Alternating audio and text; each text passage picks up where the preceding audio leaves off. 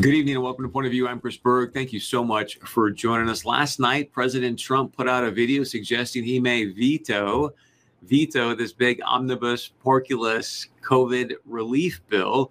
And he's saying, hey, look, Congress, I want you to send me back an amended bill, and it needs to have $2,000 or $4,000 per couple in direct payments. We've been talking a lot about this. You know, they were going to give us the $600 and then send a bunch of money over to foreign nations, other places. President Trump, we're going to play the full video for you tonight. It's a little bit longer, folks, but I think it's important for you to hear directly, number one, from the president, but also to help people understand, hey, this is why you go to a President Trump rally and people are out there yelling, we love you. We love you, because he's putting you first. He's putting America first, rather than what we see in this porculus bill where they're putting, a ton of other nations before you and I, the Americans. President Trump addresses the restaurant. So we're going to get into that tonight, but I also want to share with you your point of view on if you believe he should veto it or not. And are there potentially any pitfalls if he does veto this bill? First, I want to start here. Last night, I got some bad information. I was doing some sales stuff here, and I had suggested to our guests and told our guests that, hey, Congressman Kelly Armstrong had voted yes on this bill, and in fact, he voted no. So we talk about point of view, fighting for the truth for you. I want to correct that. We did at the end of last night's show, but I think there's so much conversation around this bill. I wanted to correct it again at the top of the show and let you know that Congressman Kelly Armstrong, our lone representative here in North Dakota, did vote no on this porculus omnibus COVID relief bill. As you can see, I tweeted that last night right after the show, and wanted to say to Congressman Armstrong, first and foremost, thank you. Thank you for having the spine to vote against this bill. And most importantly, great job. Great job doing your job. So I apologize to Congressman Armstrong for putting out incorrect information, and appreciate the fact that he's doing the right thing for you and I. All right, let's talk about the situation with President Trump here. And he put out this video. After the video, what I'm going to share with you is what you told me. I put a Twitter poll out asking you, hey, should President Trump veto this bill or not? I want to share that with you. But also, are there potentially any pitfalls if he were to veto this bill? I think the amendment piece is good, but how long can you drag this thing on with a potential government shutdown?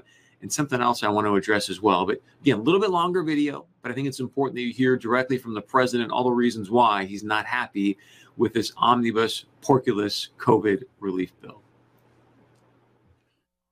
Our Democrats cruelly blocked COVID relief legislation in an effort to advance their extreme left-wing agenda and influence the election. Then, a few months ago, Congress started negotiations on a new package to get urgently needed help to the American people. It's taken forever. However, the bill they are now planning to send back to my desk is much different than anticipated. This bill contains $85.5 million for assistance to Cambodia, $134 million to Burma, $1.3 billion for Egypt and the Egyptian military, which will go out and buy almost exclusively Russian military equipment. $25 million for democracy and gender programs in Pakistan. $505 million to Belize, Costa Rica, El Salvador, Guatemala, Honduras, Nicaragua, and Panama. $40 million for the Kennedy Center in Washington, D.C., which is not even open for business, $1 billion for the Smithsonian, and an additional $154 million for the National Gallery of Art. Likewise, these facilities are essentially not open.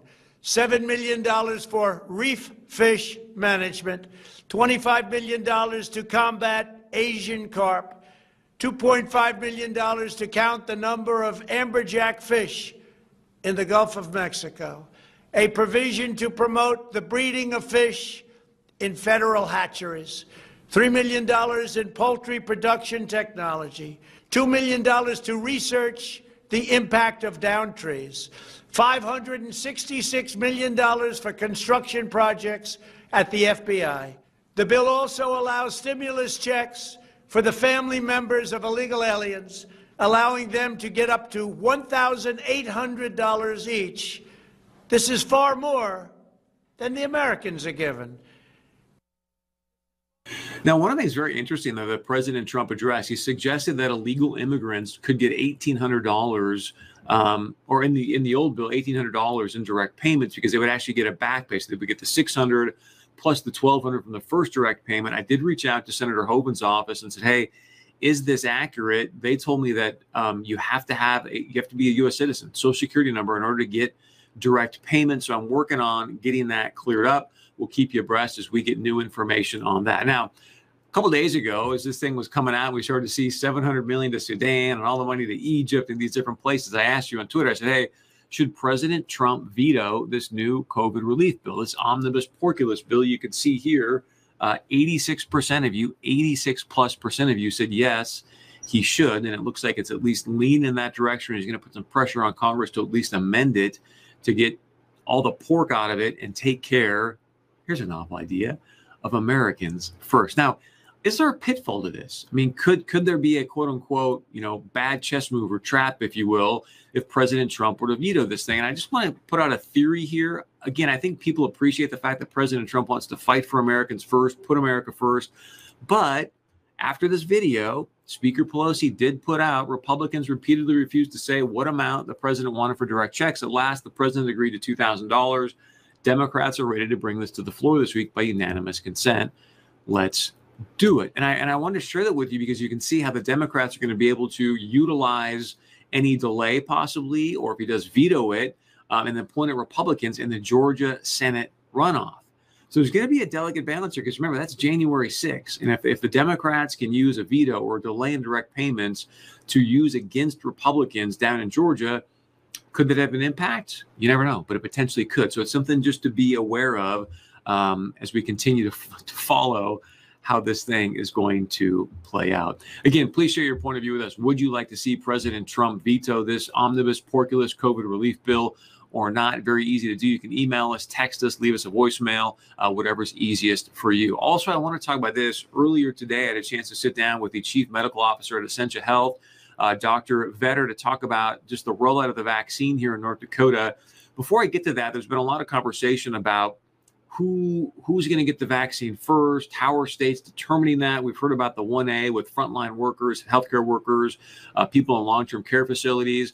But a while back, it was December 8th, we shared with you how Minnesota was utilizing via the CDC what's called the Social Vulnerability Index. So I want to play for you just as a reminder so that you're privy to what's happening here in some different states, because North Dakota isn't going to do this initially. But I did reach out to the North Dakota Joint Information Center and ask them, hey, are we going to be using the CDC Social Vulnerability Index? And according to them, we are going to be using that in the 1B tier or the next tier of vaccination. So just as a reminder, here's a little bit about what Minnesota is doing, utilizing what's called the Social Vulnerability Index. The group reviewed many different allocation scenarios. We looked at models to determine how distribution of the vaccine may affect areas and populations within our state. For example, as you heard before, we have clear data showing that areas of high social vulnerability are more likely to become areas of rapidly increasing COVID incidence, especially those areas with a high percentage of ethnic and minority residents and individuals living in crowded housing conditions. We also know that areas with high social vulnerability have a higher case fatality rate. Using this information, we recommended that the state allocate the vaccine based on population, with some percentage of the allocation dedicated to regions with populations of high social vulnerability.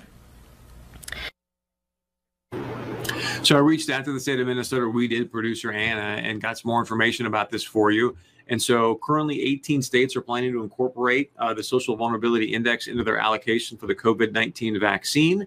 Minnesota, their vaccine allocation advisory group recommends that 15% of the phase 1A vaccine allocation be distributed proportionally to regions based on the population living within this social vulnerability area. So just want to get that information to you. Again, North Dakota is going to use it in the next tier of how they're going to distribute the vaccines. Just something to be aware of, and obviously we'll keep you abreast as we get more information on that. All right, as I mentioned earlier today, I had a chance to sit down with Dr. Richard Vetter, the Chief Medical Officer from Essentia Health, and talk about the vaccine rollout here in North Dakota. Well, the COVID-19 vaccine has been rolling out all over the country as healthcare workers are lining up for it, including those right here in the Red River Valley. So joining us now with the latest update, we've got Dr. Richard Vetter, Essentia Health Chief Medical Officer. Dr. Vetter, great to see you. Merry Christmas and happy holidays. Merry Christmas to you, Chris. So, rollout of the COVID vaccine, seems like it's been going pretty well. How's it going here in North Dakota? Yeah, there's been a lot of excitement around receiving the vaccine and getting it out to our frontline workers, our healthcare workers, and our long-term care residents, and a lot of excitement, a lot of hope, and really giving us a lot of encouragement that we're going to be rounding the corner, and I think we can start to see some light at the end of the tunnel, which has been great to have that. Do you have any idea where the numbers are at currently as far as how many people have gotten the vaccine? I know we've got more shipments coming in. Do you have any information on that by chance? Yeah, so I checked the health department website this morning, and they said that 25,000 doses have been allocated to North Dakota, 12,000 of the Pfizer, 13,000 of the Moderna, and about 8,500 have been administered. But there, was probably a day or day and a half delay in those reports. Within Essentia Health, we've up to today have actually vaccinated about 4,000 across both North Dakota and Minnesota, and it's been going very well. People are very excited to be receiving their vaccine. Yeah, there's some big news this morning that broke where the government bought another 100 million doses from Pfizer. Do you have any, I guess if you could help educate us, what's the biggest distinction between the Moderna vaccine and the Pfizer vaccine? Yeah, so they're both messenger RNA vaccines, so they're very similar in that regard. Probably the biggest difference is the storage requirements are a little bit more stringent for the Pfizer vaccine, which has been making the distribution a little bit more challenging. And then the age difference, that the Pfizer vaccine is actually approved down to age 16 and the Moderna vaccine only down to age 18 and above. So those are the major differences, but the technology and the science behind it is the same. They're both messenger RNA vaccines. So you hear some people out there with trepidation just because of the rapid speed this was developed. I mean, most people take, Chris, it's going to take, 10 years to get a vaccine out. This one obviously done within less than a year. For people that have got some trepidation or reservations, what would you say to them? I would say all the information we have to date shows that the vaccine has been very safe. Even within our own facilities, I think we've had 3 minor reactions out of that 4,000 doses to date. And so it seems to be matching what the studies showed from the manufacturers, about a 2% incidence of mild side effects, a little stiff arm or low-grade fever. But really the effectiveness is 90 to 95%, and the side effect profile seems to be in line with what was earlier reported. If you look at the way the vaccine was actually manufactured, it actually was built off a platform that was developed for the Ebola outbreak a few years ago. And so that background or that template for developing these DNA and nucleic acid vaccines was already, the platform was already developed, and that just helped kind of speed that along. And I think the government then also, purchased or pre-purchased a bunch of doses. And so while the vaccine was going through the trials, the vaccine was actually being made with the hope that the trials would, be positive, and then the vaccine would be readily available. So I would say that gamble really did pay off in a big way. And one of the big distinctions I've heard, Doc, is the fact that clearly, technology is advanced. And I think I read or heard that they'd done trials on 70,000 plus people. Is that accurate? That's a pretty good size trial number, isn't it? Yeah, no, I think if you look at both the Moderna and the Pfizer vaccine, it was about 75,000 participants that participated in those phase 3 trials. Thank you so much to Dr. Vetter for the insight and information there. And as always, please share your point of view with us. Let us know your thoughts. Again, President Trump, should he veto this porculus bill or not? And then what you heard there from Dr. Vetter as well about the COVID-19 vaccine. You can email us, text us, leave us a voicemail. When we get back, we're going to get to your points of view. A lot of great stuff coming in about this porculus bill. We'll get to that and much more coming up right after this.